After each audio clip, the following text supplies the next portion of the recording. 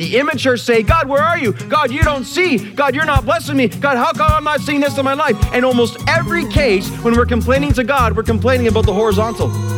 We're complaining about this temporal earth. But those who fear the Lord, they look up and they say, no, God sees me. I want you to hear this today because it's the fear of the Lord that smashes through the fear of man. I want to be in the light as you are in the light. I want to shine like the stars in the heaven. Oh, Lord, be my light and be my salvation. 'Cause all I want is to be in the light. Yeah. All I want is to be in the light.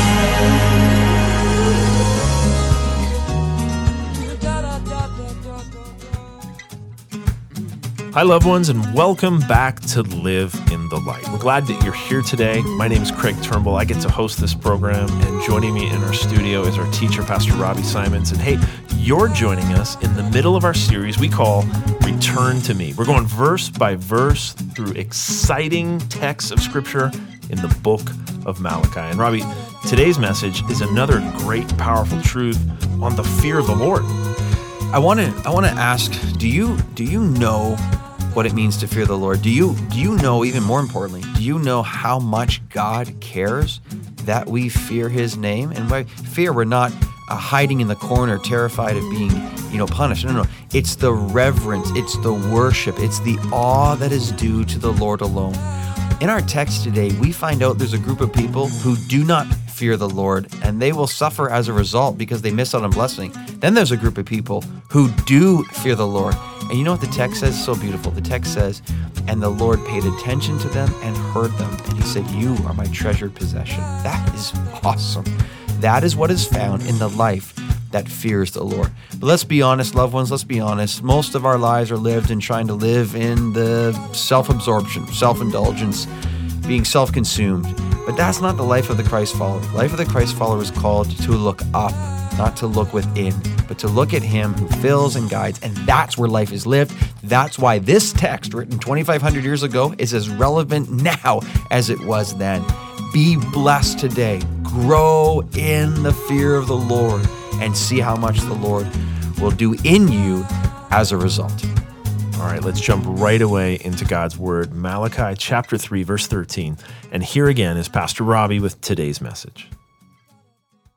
So what we've done each message in this series is we've taken our title directly from the text that we were in for that day. And so this week, our title comes from Malachi chapter 4, verse 2. And it's found in the phrase that says this, but for you who fear my name.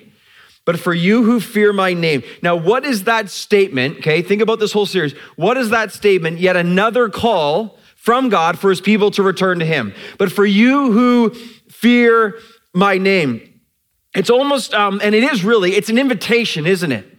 But for you who fear my name, it's kind of left there for a moment. There's an invitation. You even sense in this phrase, there's a package of life, a package of love, a package of blessing that's about to be opened. God's like, but if you who fear my name, are you going to be one who fears my name? If you fear my name, I'm going to give this package to you, and you open it, it's going to be filled with such blessing and love and grace. But see the contrast, see that in Malachi 4, but for you, so there's others who don't. There are those who don't fear the name of the Lord, that don't esteem him, that aren't concerned with his glory. But for you who do fear my name, he says, then there's going to be blessing. The but presents the contrast, which grabs the attention, which should heighten, even now as I'm saying this over you, but for you who fear my name, there should be, There should be an expectancy. There should be a level of urgency. It's like, yes, tell me, what is there for those who fear the name of the Lord?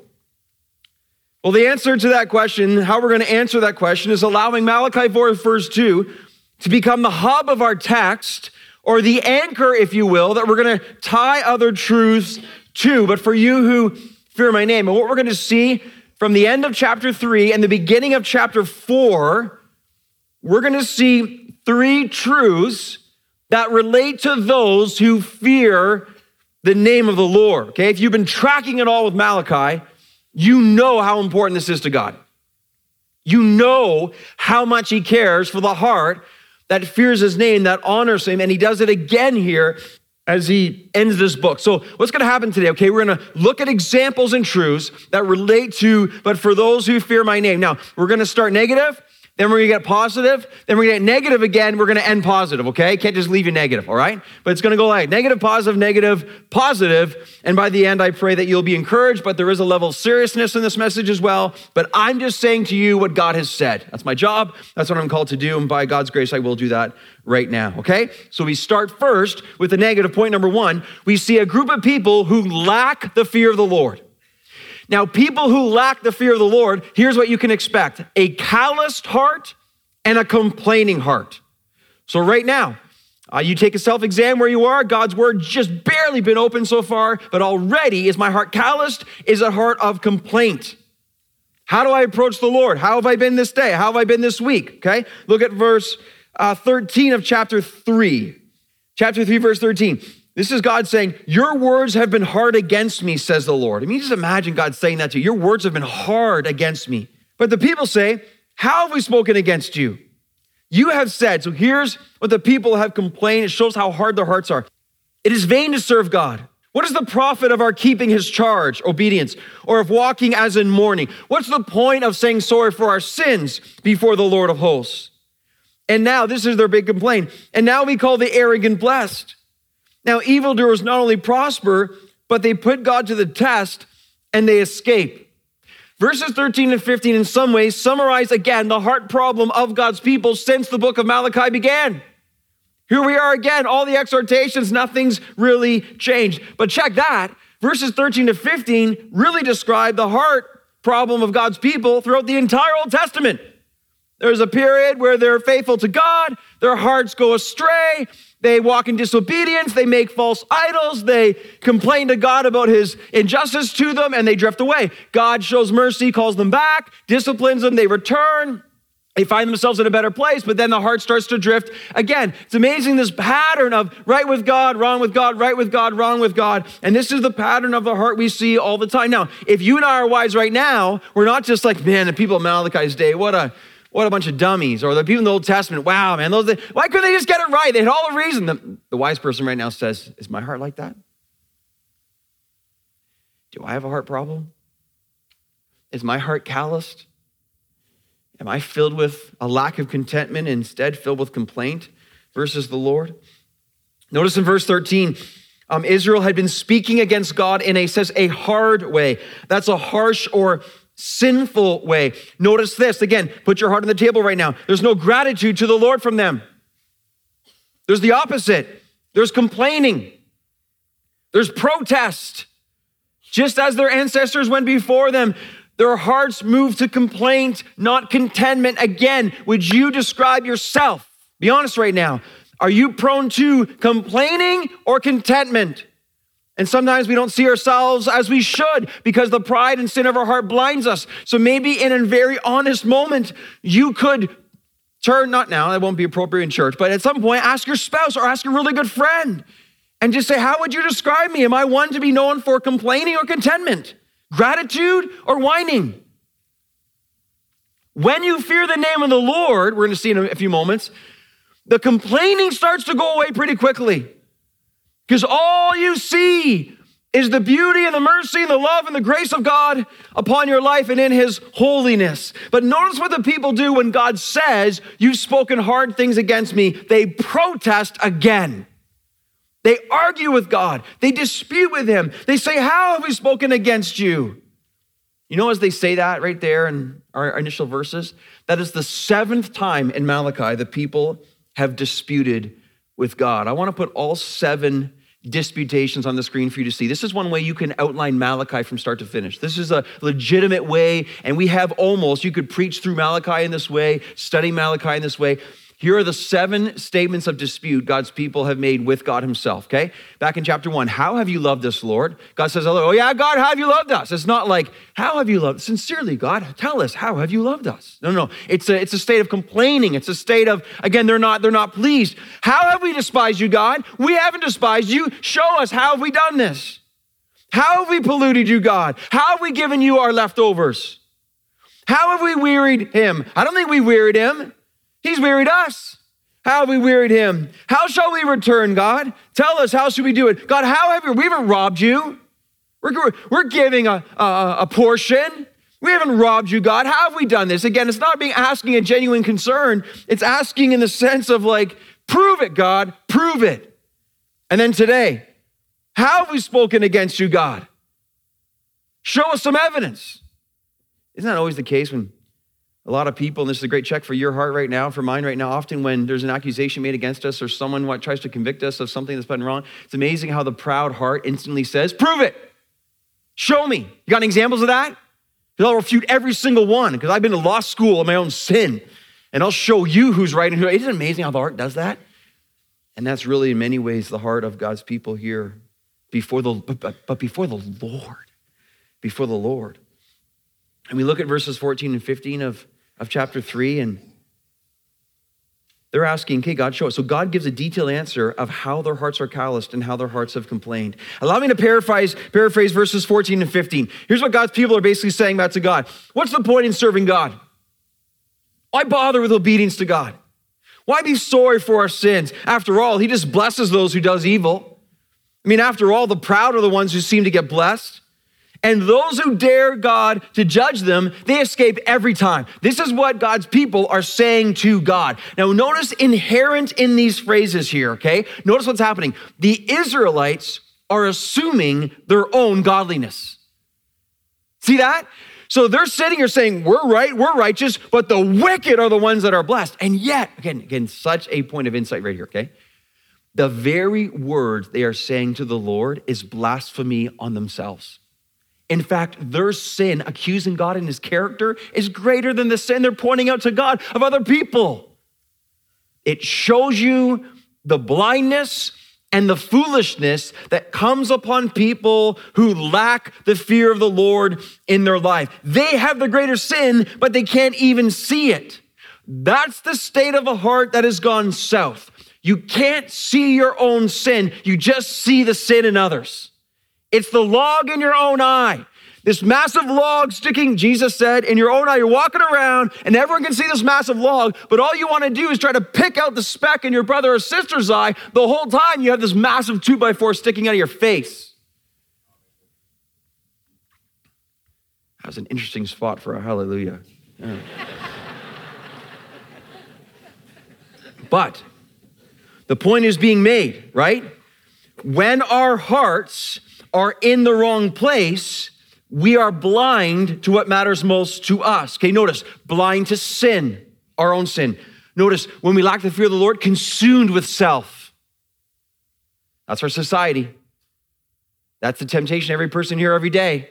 Make it about me, make it about me, make it about me. Right? So what happened there? When you lose the fear of the Lord, what happens? You're filled with the fear of men. You're filled with the love of self. Eyes off of God, onto something, most likely myself. And there's, what about us, God? What about us? How come they're getting blessed? See what's happening there? That's not the Lord. And there's also the vision itself. They can't actually see God.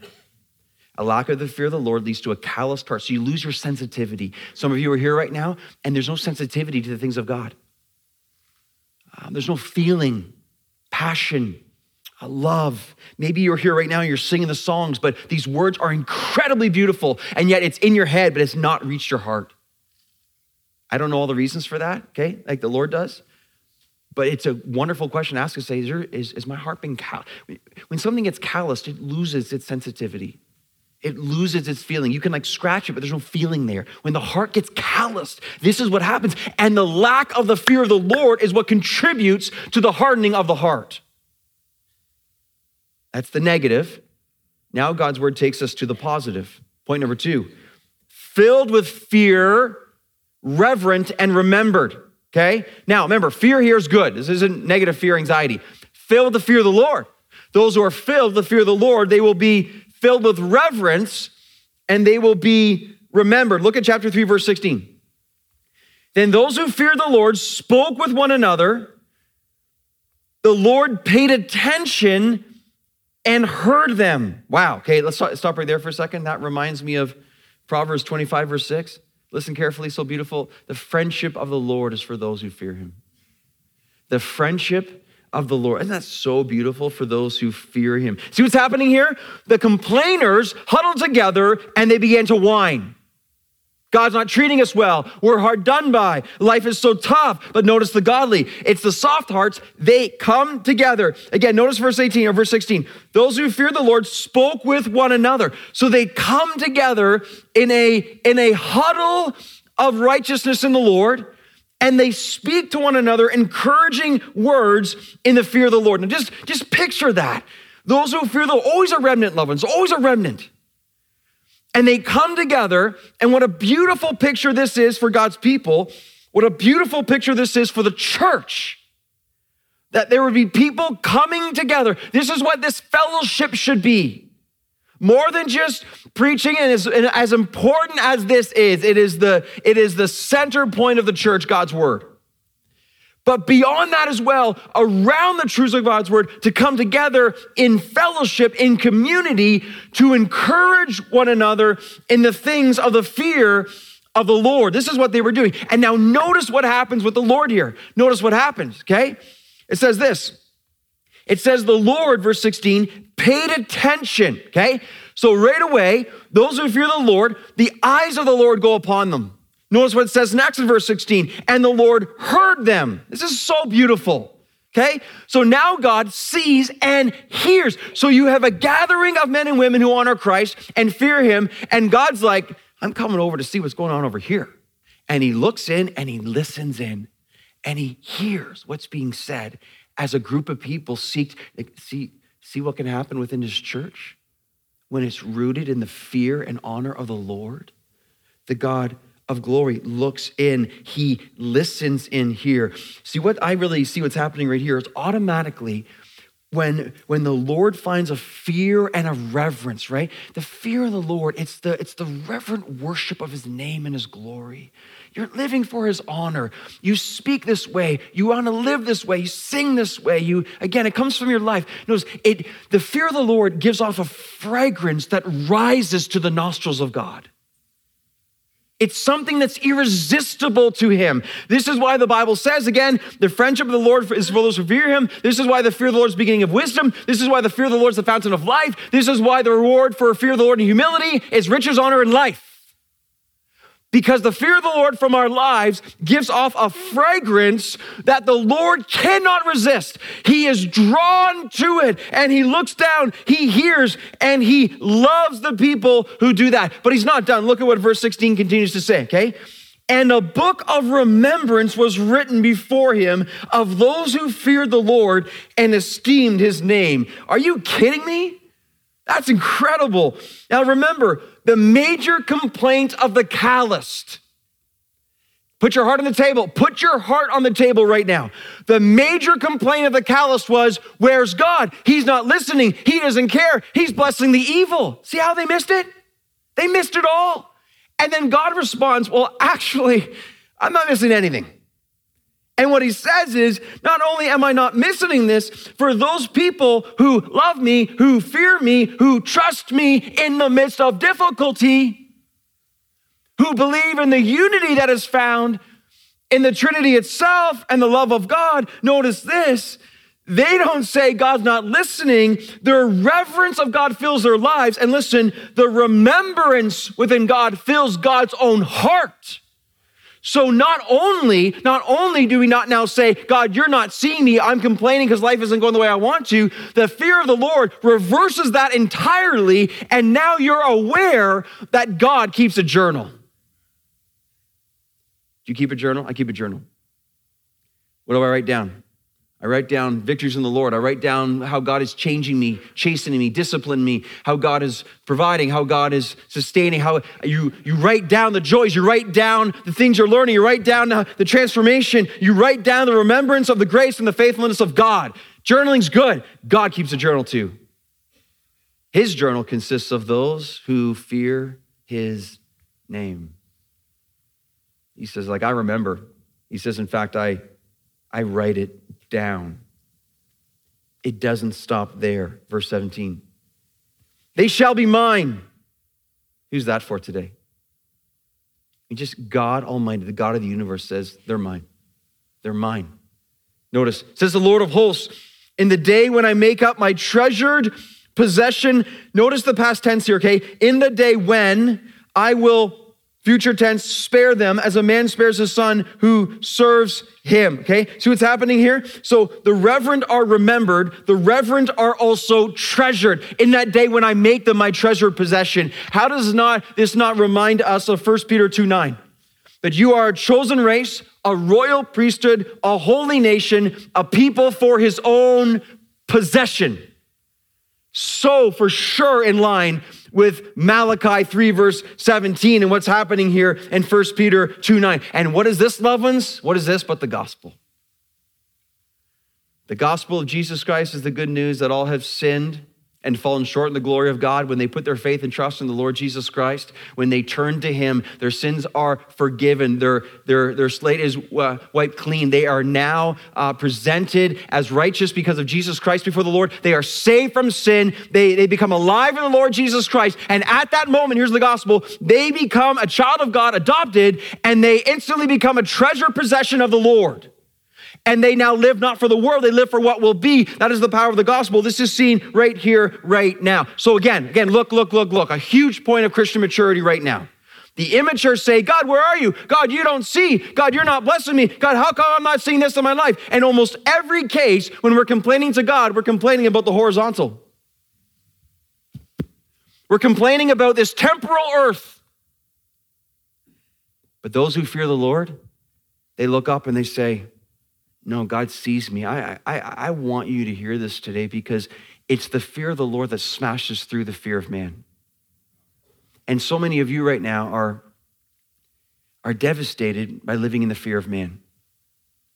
The fear of man controls you, consumes you. The fear of man guides you. The fear of man cripples you. The Lord says to you right now, I want you to receive this from the Lord himself, right from his word, because that's all I'm doing, telling you God's word. God says to you, he says, I see you. I see you. I see everything that you're going through. I see you. He says, I hear you. I hear. Not one word is passed by my ears. He says this. He says, listen, I treasure you. I treasure you. If you are alive in the Lord Jesus Christ, treasured possession of the Lord. He says this. He says, I've saved you. I saved you. It's not a temporal salvation. It's not maybe hit and miss. One day it's on, next day it's off. No, eternally secure in the Lord Jesus Christ. And he says this, listen, he says, I love you. He says, I love you.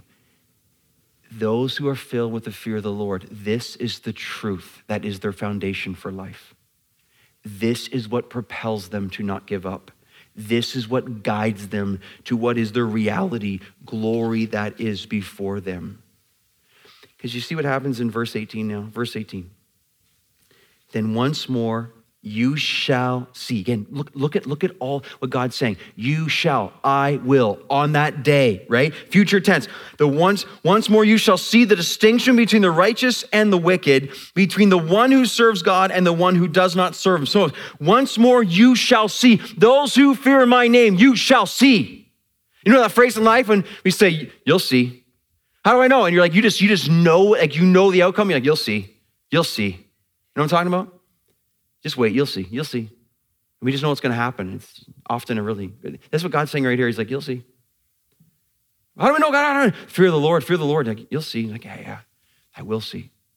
One day I will see. I will see what? There will be a distinction made between the righteous and the wicked. A distinction made between those who serve God and those who do not. A distinction made between those who are truly in Christ, those who are not. There'll be distinction made between those who are saved and those who are not saved. Loved ones, what do we learn here? Ready? Learn this. Stop allowing our emotions and worth to rise and fall based on our temporal circumstances. That's the key right here. I'll say it again. Stop allowing your emotions and worth to rise and fall based upon what's happening temporally in this world. God continues to call us over and over and over again. This world isn't it. This world isn't it. This life in the terms of eternity is a speck, a vapor, a mist, like the grass come and go. And then eternity begins. You got to be reminded, that's one of the things God says over and over and over again. On this note, let's go New Testament, Romans 8. Romans 8, verse 23. This whole section of scripture is groaning for glory. You know it's right that we're supposed to groan, right? You realize that? Groaning's good. We're to groan for what is to be. How many people have figured out the art of groaning yet? Anyone? Anyone? Groaning? Where are you? I see a couple right here. Any more? Okay, the rest of you, come on now. It's so biblical. You got to learn to groan. You say, what do you mean by that? Okay, well, notice this. Not only the creation is groaning. You realize that creation is groaning? Earthquakes, storms, natural disasters, just the cause of sin all throughout the earth. It's groaning. Climate change, everyone say, all that's signs of groaning that there's something greater coming.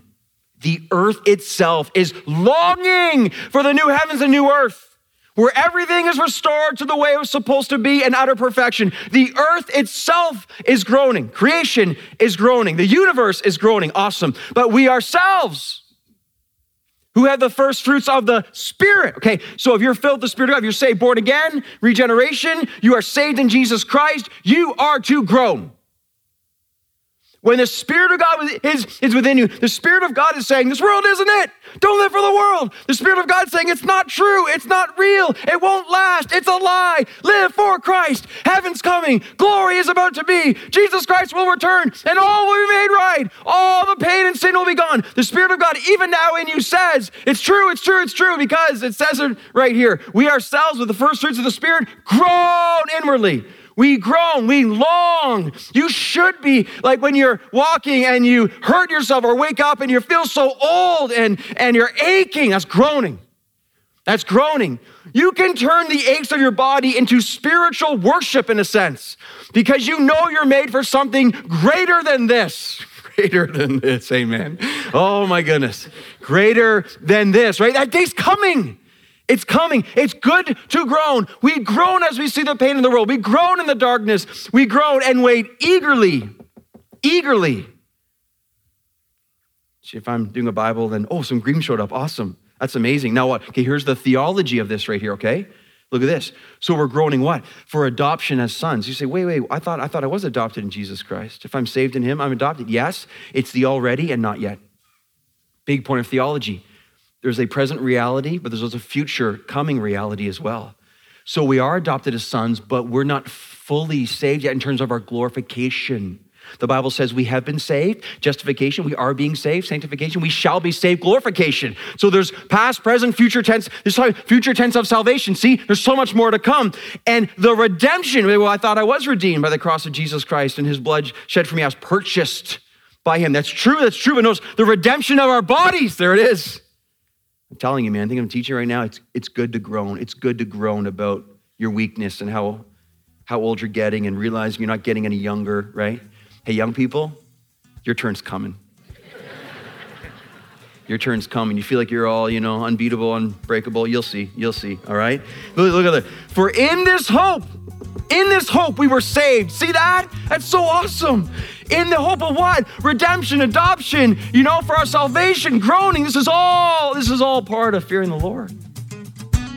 If you'd like to hear this message again, or the rest of the messages from this series, you can find these free resources and more on our website at liveinthelight.ca. That's liveinthelight.ca. If you'd like to get a copy of the entire series, make sure you phone us at 1-844-22-LIGHT.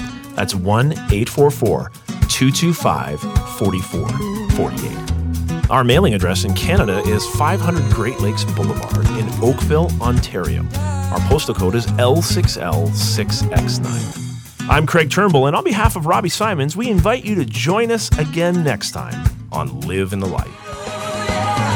I wanna